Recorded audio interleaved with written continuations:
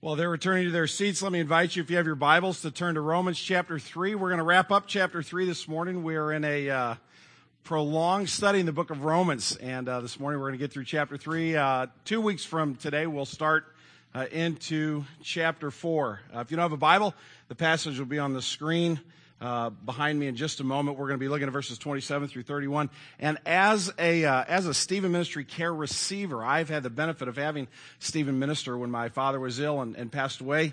And my Stephen minister was just amazing, just incredible. We had a friendship before then through just spending time together with another friend of ours, but that bond was even strengthened through that time. And what a blessing that it was just to have somebody that cared about you and wasn't a counselor and wasn't trying to fix you, was just trying to be there for you and support you and encourage you. So I just am a satisfied recipient of the Stephen Ministry Care. And so if you're hurting in any way, if you're struggling in any way, please don't hesitate to talk to them. We always have our prayer team up after the service, and actually Stephen ministers will be up front after the service. So they'll be praying for you, but also if you want to know more about Stephen Ministry, that'd be a good chance to take advantage of that. You know that the truth is that we all really love to boast. Now, we might be subtle about it. We might be coy about it. We might kind of weave it into conversations. But the truth of the matter is we all really enjoy kind of bragging a little bit. Like if you asked me this morning, how's your high school hockey team doing? I could say, well, we're kind of doing okay. Or I could say, well, we lost our first game of the playoffs. Everybody counted us out, but we came back and we won, and then we won in the shootout, and we beat the higher-seeded team, and we sent that packing, and we're going on to the next round of the playoffs. I could put it like that if I wanted to, but I don't like to boast too much, so I'm not really going to. If you ask me about Green Tree Community Church, I could boast about a lot of things. Green Tree Community Aircraft Carrier. I'm trying to figure out my role. I know Jesus is the captain. Maybe I'm in charge of flight operations. Maybe that's, you got to think about that. There's a little, if you don't believe in the rapture, that went over your head. But when people ask me about my church, I brag about Green Tree all the time. I love being the pastor of Green Tree Community Church. If you're from St. Louis and you run into somebody from Chicago, isn't it kind of nice to boast about the Cardinals as opposed to the Cubs just a little bit? We boast about our kids. We boast about our kids' grades sometimes. Oh my gosh, what's this letter I have here? University of Alabama, Jordan Ricks. We're pleased that your academic performance has placed you on the dean's list for the 2010 fall term. How about that? What do you know? I don't want to really mention that or go into a whole lot of detail. I was on the dean's list. I was on a dean's list in college. It wasn't that dean's list. We all like to boast. Even mothers of hardened criminals. Little Johnny was the best, armed robber. He got out early on good behavior. I mean, we try to find ways to kind of boast ourselves into a good spot. The question we want to consider this morning as we wrap up chapter 3 of Romans, the question Paul wants us to consider is, do disciples of Jesus, do we check that attitude at the door when it comes to our faith? Or can we boast about being reconciled to God? Did we have a part to play in that we can kind of pat ourselves on the back and say, way to go? Do our efforts, do my efforts, do your efforts earn our place in heaven? Where's our boasting this morning? It's a question that Paul wants us to consider. The end of Romans chapter 3, verses 27 through 31. Hear the word of God. Then what becomes of our boasting? It is excluded. By what kind of law? By a law of works? No, but by the law of faith. For we hold that one is justified by faith apart from the works of the law. Or is God the God of the Jews only? Is he not the God of the Gentiles also? Yes, of the Gentiles also, since God is one. He will justify the circumcised by faith and the uncircumcised through faith. Do we then overthrow the law by this faith? By no means. On the contrary, we uphold the law. This is a reading of God's holy and perfect word. To him alone be glory. Let's pray together.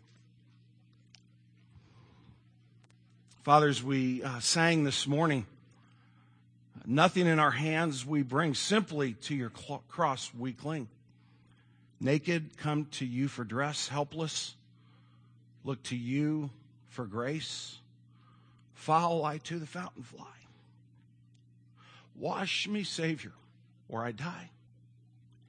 Lord, we sing those words and we sing them with some emotion.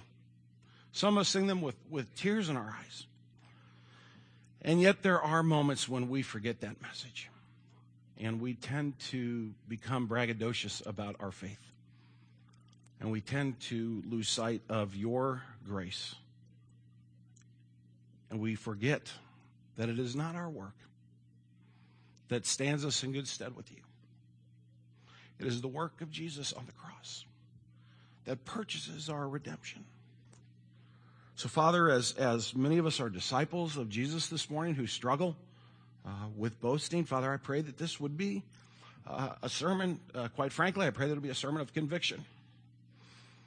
I pray that you would touch our hearts, allow us to see this subtle tendency in our lives, that we may repent of it, that we may be a people that are truly filled with your Spirit and humble and graceful as we point people not to ourselves, but to Jesus. And Father, for anybody who's here this morning that maybe has been burned or hurt by the greater Christian community, or maybe even Green Tree, we've hurt them because we haven't cared well, we haven't been humble, we've pointed to ourselves instead of to Jesus. Father, I pray that you would, A, that you would forgive us for doing that if we are guilty, and B, that you would minister to folks this morning that may just have not seen the gospel in action, and it's because we've messed it up. Lord Jesus, you know that this is your word and it is perfect, and I can't do justice to it. So I pray that you'd forgive me for my sin, that you would come and that you would teach us this morning by your grace and by your mercy and by your powerful word. I pray in your name. Amen. I am going to, before I jump into this text, I'm going to do a fly-through review of Romans chapter 3. And I'm going to put it on the screen, and I'm not going to spend a whole lot of time with it because there are about 8 points to it. If this goes by too quick and you like to take notes and you want this, email me this week. I'll send you this outline. You can have it. But we've got to get the context of chapter 3 in order to really appreciate what Paul is saying in these last few verses. So at the beginning of chapter 3, Paul asks the question. He says, is there any advantage with God based on lineage or ability to keep his law? Paul asks the question, is there any advantage to being a Jew? Does God look at them more favorably? Are they in better shape? Do they have a better chance to get to heaven? If I follow the law, if I try to do everything and just, I know I'm going to mess up every once in a while, does that get me in? Am I in better shape with God? And then he begins to answer that question. And he says, everybody, Jew and Gentile, fall short. All are guilty without exception, whether you have the law or you don't know the law. At one point, Paul says the Gentiles are a law to themselves because their conscience speaks the law to them. So Paul says everybody falls short. We're guilty. Not only that, we're all accountable to God for violating his perfect standard. In chapter 2, Paul says we will have to give an account when God judges. How does God respond, therefore? Well, Paul goes on to introduce this idea of God's righteousness. And God responds to our sin, to our brokenness, to our violation of his law by manifesting, by making known, by showing in clear, broad daylight his righteousness to everybody.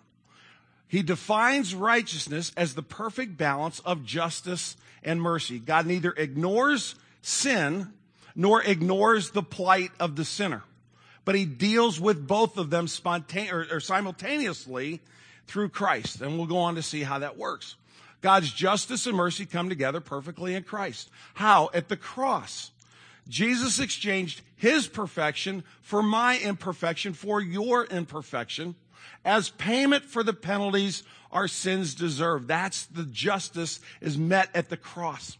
God doesn't turn a blind eye to your sin or to my sin, but he dealt that penalty out on Jesus as he exchanged his perfection for our imperfection.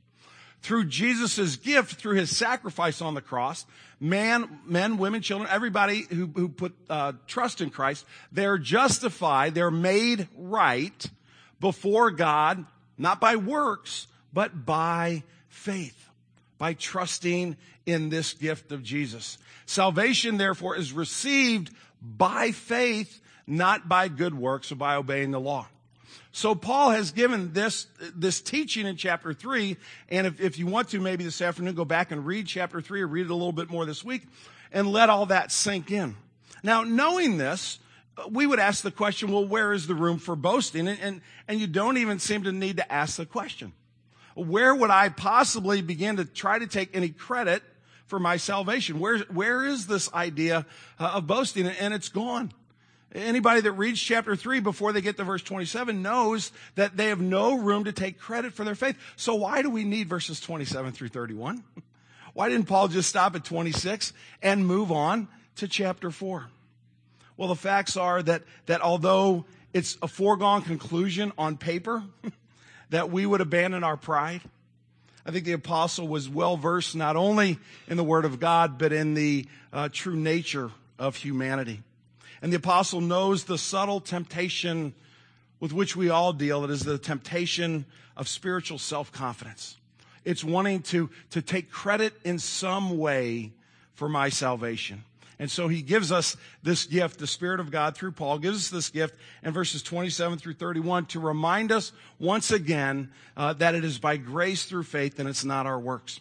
So I want to look at this, and I'm going to give you 3 observations in this text. The first one is found in verses 27 and 28, and what I'm going to call a redirected focus. What becomes of our boasting? Well, Paul calls us to, in a sense, get our eyes looking in the right direction. Then what becomes of boasting? It is excluded. Why? How can it be excluded? By what kind of law? By the law of works? No, but by the law of faith. For we hold that a person is justified by faith apart from the works of the law. Boasting that I have a hand in my salvation is excluded. How? By what Paul calls the law of faith. And I want to talk about this for just a moment. The law of faith simply means that I'm trusting in something else. When I put my faith, if I sat down while the Stephen ministry story was being told, I sat in the chair. I had faith that the chair was going to hold me up. Having faith is putting your trust in something other than yourself. Theologians call this idea of the law of faith, they call it trust in an alien righteousness. Not aliens like outer space coming, take me to your leader aliens, right? But an alien, something apart from me. A righteousness that is not my own, that I don't earn, that I don't work to get, is given to me. Someone else has acted on my behalf and has done what I could never do for myself. And so Paul says that we are justified by faith apart from the works of the law. Why? Because the cross of Christ. When Jesus died for my sins, he brought justice and mercy together. God said sins must be atoned. They must be paid. The penalty must be paid. And Jesus said, I will pay the penalty.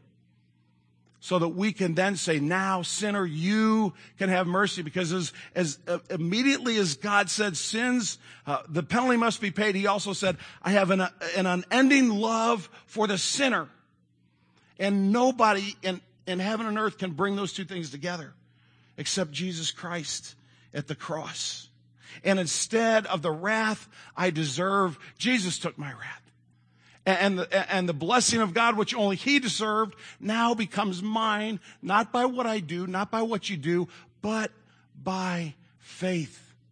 And I need to direct my attention because to this focus on faith, because my contribution in this whole exchange, what do I bring to the table? Well, the song actually got it a little bit wrong. Nothing in my hands I bring, right? We sang that a few minutes ago. Scripturally speaking, that's not quite technically accurate. And I almost hate to say that. Chip, don't stop singing that song. I love this song. But I actually have something in my hands. It's all my sin. It's all my junk. It's all the thoughts that you've never know are in my head. So words that I've spoken that maybe you haven't heard me speak. It's an angry outburst. It's a shameful attitude. I can go on and on and on. Technically speaking, my hands aren't empty. They're filled with my sin. That's what I bring to the exchange. God says, hey, Tom, what do you have to offer? And I said, this is it. He says, I'll take that. And here's my perfection. How could I possibly boast about that? Where's the room for boasting? When our youngest son, Jordan, the one that's on the dean's list, not to mention it. By the way, he plays hockey, and they had an overtime game against Ole Miss last week. They were tied 4-4, and he scored the winning goal in overtime for the team. But I don't really want to get sidetracked on that either. What was I talking about? Oh yeah, when he was, I guess about 3 years old. He was not a kid in my youth group anymore, but a guy that was in my youth group, Jason Seifer, got married, and he wanted Jordan to be the ring bearer. And so Jordan gets his little tuxedo, and he's got, he's the ring bearer, and we have a great time at the wedding. Then we go to the reception, which was over in Westport Plaza, and I don't remember what hotel, but there was a pool outside. And I think it was an early September wedding, maybe late summer, but it was warm and it was nice. It was kind of, everybody was out by the pool waiting for the couple to arrive, and then we were all going to go in and enjoy the evening. And so we're all hanging out by the pool, and I'm watching Jordan, and there's a corner on the pool, and Jordan is kind of on this side, and I'm watching him, and he's running, and he's kind of jumping across the corner. And at first he kind of, just cuts off a little bit of the corner, then he cuts a little bit more off of the corner, a little bit more off the corner. And I'm of the school of thought in parenting that a little water in your lungs is not a bad learning tool. That isn't too bad for you. It's maybe a good way to learn. And I know what's going to happen. And soon enough, he bites off more than he can chew, and down he goes, tuxedo and all. And he was under that water all of maybe 2.5 seconds when a big hand reached out and grabbed him and pulled him out and smiled at him and said, "I got you." His dad was right there. Now, Jordan didn't go back into the reception and find the flower girl and say, "Hey, I fell in the pool, and somehow miraculously, after a couple seconds, I had this burst of energy, and I sprung from the pool, and superhumanly somehow I managed to live, and hey, can I refill that Sprite for you? Would you like to dance later?" I mean, he had no business boasting about that incident, because the only thing he brought to the occasion was falling into the pool. But there was someone there to save him. And when we focus on God's grace and not our works, when we live by the law of faith, it's when we begin to see that God is the one who's had mercy on our souls. And what we have brought to the equation is our guilt and our sin and our shame, and he takes all of that away and exchanges it for our righteousness. But Paul knew that we might forget that from time to time. One of the theologians that I'm studying and reading, I got his quote in here someplace, theologian named Edwards, and I've quoted him a couple times, but I want to read to you what he says about this. It's not long, but he makes a great point. He says, "What is clear is that grace stands in conflict with boasting. Justification by works is the presumption to calculate what God owes to one and not to another. The arithmetic of what he calls legalism, this idea of I can work my way into heaven, the arithmetic of legalism juggles the figures to show a refund due in my column, which God must pay. But the arithmetic of grace is based on a bottom line that all have failed, but that God has mercy on all. The arithmetic of grace shows a balance due in my column, and yet a cancellation of that debt. God reckons the sinner righteous solely by grace through faith and not by works." Now, why is this important? How do we put legs on this? Why does it matter this morning that we're considering this? This is not just an intellectual exercise. If you stop and think about the core values of Green Tree Community Church for just a moment, to grow disciples, to renew communities, and to plant churches. So I'm going to talk about us as a church as a whole for just a moment. You think about that activity, growing disciples. How are we going to grow disciples if our focus is on us? Do we really want to say to people, "Come be like us"? Do we really want to say, "Hey, we found all the perfect people and we've gathered at Green Tree Community Church, and if you're lucky, we'll let you in"? Is that really going to be our message? But does my life sometimes reflect an arrogance? Does my life at times show that maybe I've forgotten how deeply I needed the grace of God? Renewing communities. You want to have mercy on others. You want to renew a community. You want to show compassion and grace, and have a focus that says we care not just about our church family, but we care about our community. We want our community to be a better place because we are here. That doesn't happen if we turn our eyes inward and focus on ourselves. If we do that, we'll begin to be judgmental. We'll begin to say, the rest of the community needs to be more like us, planting churches. Why would you want to start a new work in like the one we've just recently started in downtown St. Louis, unless you understood how desperately people needed the grace of God in Christ, because you've begun to get your mind around the fact of how desperately you need it yourself. Paul redirects our focus so that we can understand God's grace. Secondly, I want us to understand in verses 29 and 30, an all-encompassing grace. What has become of boasting? Or is God the God of the Jews only? Is he not the God of the Gentiles also? Yes, of the Gentiles also, since God is one who will justify the circumcised by faith and the uncircumcised through faith. Lineage does not replace or supersede the cross. Not for the Jews in the Old Testament or for those who claim to follow Christ in the New Testament and beyond to our day and age. We can't say, hey, we're Presbyterians or we're Green Tree or whatever, that in any way that supersedes what Christ has done. Lineage does not replace the cross. My bloodline is not more precious to God than the blood of his very own son. Do I really want to exchange my righteousness for Jesus? Do I really want to put myself in that kind of comparison? But the flip side is just as true, friends. Absence of pedigree does not disqualify me, because Jesus' perfect pedigree is credited to my account. Both the supremely self-confident and the one who is hopelessly lost in their brokenness stand in equal need of the justification of Jesus. The grace of God is not needed more in some people's lives and less in others. I spent about the first 35 years of my life believing that. I knew I needed grace, but I knew you needed more. You didn't want to be around a guy like that. How do you read Scripture and get to that point? We all stand in need of God's grace equally, whoever we are, whatever we may have done or not done.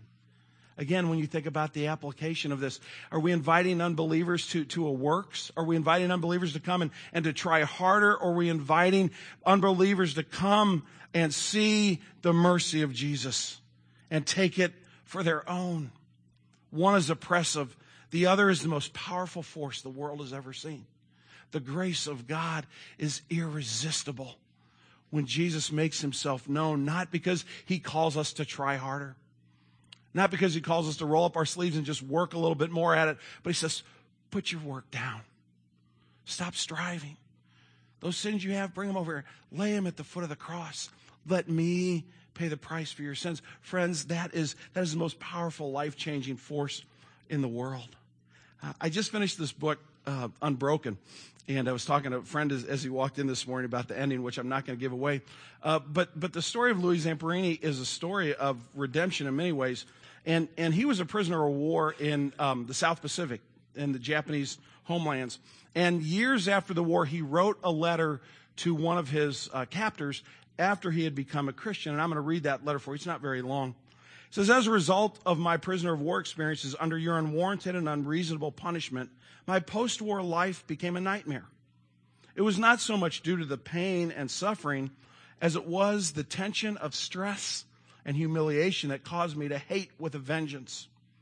Under your discipline, my rights, not only as a prisoner of war, but also as a human being, were stripped from me. It was a struggle to maintain enough dignity and hope to live until the war's end.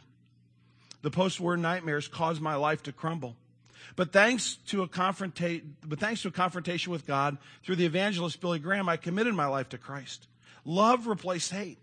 I had the hate I had for you. Christ said, forgive your enemies and pray for them. As you probably know, I returned to Japan in 1952 and was graciously allowed to address all the Japanese war criminals at Sugamo prison. I asked them about you and was told that you probably had committed harikari, which I was sad to hear. At that moment, like others, I also forgave you and now hope that you would also become a Christian. Earlier in the book, on 2 occasions, he plots the murder of the man to whom he writes that letter. He didn't become a good person by works. The grace of God captured his heart. He saw for the first time ever his need for a Savior, and it changed everything about his life, the all-encompassing grace in which we stand. But then lastly, I want us to see in verse 31, Paul says, what becomes of boasting? Well, you have to have a proper legal perspective to get this. And in verse 31, he wraps up this kind of, faith law, which is it? Or are we grabbing one and not the other? Do we overthrow the law by this faith? By no means. On the contrary, we uphold the law. One of the results of seeing the grace of Christ is that we may be tempted to discard the law or ignore its intended purposes. Remember, friends, the law is perfect. It shows the glory of God. It shows the perfection of his character.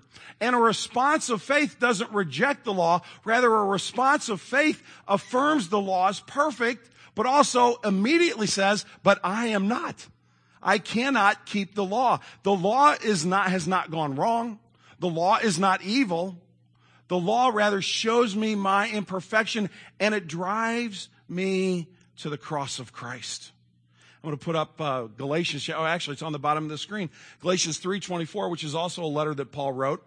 And he says this, so then the law was our guardian until Christ came, in order that we might be justified by faith. That word guardian he uses there is a term in the Roman world that was the person who was in charge of getting the kids to school every morning. Students, children of wealth and prosperity would go to tutors, and they would go to different tutors during the day. And they'd go to one to learn math, they'd go to one to learn philosophy, they'd go to another to learn geography. And the guardian's job was to get them to the tutors on time. But the guardians who were slaves, okay, would have as a tool to make sure the kids didn't get, they go through the market. Oh, I think I'll go over and grab an apple, or I'll see some friends, I'll talk to them. They carried a whip with them. They carried a long stick that had a nice little sharp point on the end. And when the kids started to go off the path, they would smack them. Okay? Now, I'm not suggesting you go out and make that whip, but the guardian was driving the children to the tutor. The guardian was not the tutor. The guardian was not the teacher. The guardian makes sure they got to the right place. That's what the law does. It drives you to Christ. Because if you really study the law, don't just give it a passing glance. If you really study the law, you will learn very quickly how hopeless it is to think that you could ever keep it. And God's law is perfect, and He demands perfection. And if you slip up in one point of the law, you are guilty of all. So Paul says you got to understand that legally you're right before God, not because of what you do, but because of what Christ has done. And that's the purpose of the law, is to show you how much you need Jesus. But what do? We want to say, oh, yeah, let me tell you a little bit about my situation. It's a little bit different. My wonderful wife got a ticket yesterday. And I'm so happy. Because she's never gotten a ticket. Oh, she got one when she was like 19 years old. And I have so many run-ins with the law. It's unbelievable when it comes to driving my automobile. And she's going down a hill, and she puts on her brakes, and she slides through a stop sign. She can't stop because it's snowing. And the cop gives her a ticket for running the stop sign. This is just such a great story. Because she said when he got out of his car, came over to her, I thought he was asking me if I needed help. And he said, ma'am, you ran that ticket. Well, she's incredulous. And she just can't believe, I tried to stop, and he said, well, you were obviously going too fast for the conditions. To which you replied, if I was going any slower, I'd have been parked. Now, having had a lot of conversations with police officers, I can tell you that's the wrong approach. So we go through the day, and she's here. I told her I was going to pick on her a little bit. She goes through the day. She says, I want to fight this. I'm going to court. I'm going to make my case. And I'm going, yeah, okay, that's a great idea. Why don't you just pay the fine and get over it? So last night we're at a wedding reception. We run into a buddy of mine who's an attorney, a member here at Green Tree. And I called him over and said, Chris, I said, Cindy, tell Chris your story. Tell him what you want to do. She goes, I'm going to fight it. I'm going to fight it. And he goes, did you stop at the white line there on the street? She goes, no. He goes, that's the only thing the judge really cares about. So why don't you just give me that ticket? We'll pay it, and we'll just move on. And the law is the law. Now that's a goofy story, but friends, the law of God is the law of God. And when I tell you that you are justified by faith, not when I tell you, when Scripture tells you that, what it's telling you is that is a legal deal. It is binding in the law of God. He will not change his mind. He will not pull the rug out from under you. Your salvation, your justification, your being made right in Christ legally binds you to God for all of eternity. Do we really want to replace that security with a works mentality that leaves us fearful and anxious and fretting whether or not we have done enough today to earn God's love? God forbid. Where's boasting? Jesus has paid the price. Paul says, I'm going to show you one other verse in Galatians. Galatians chapter 6, verse 14. Paul says, but far be it from me to boast, except in the cross of Christ, by which the world has been crucified to me and I to the world. It leaves us with a brutal honesty about the grace in which we stand. It says, you know what? I am a sinner. I have not kept the law. But God has been gracious to me.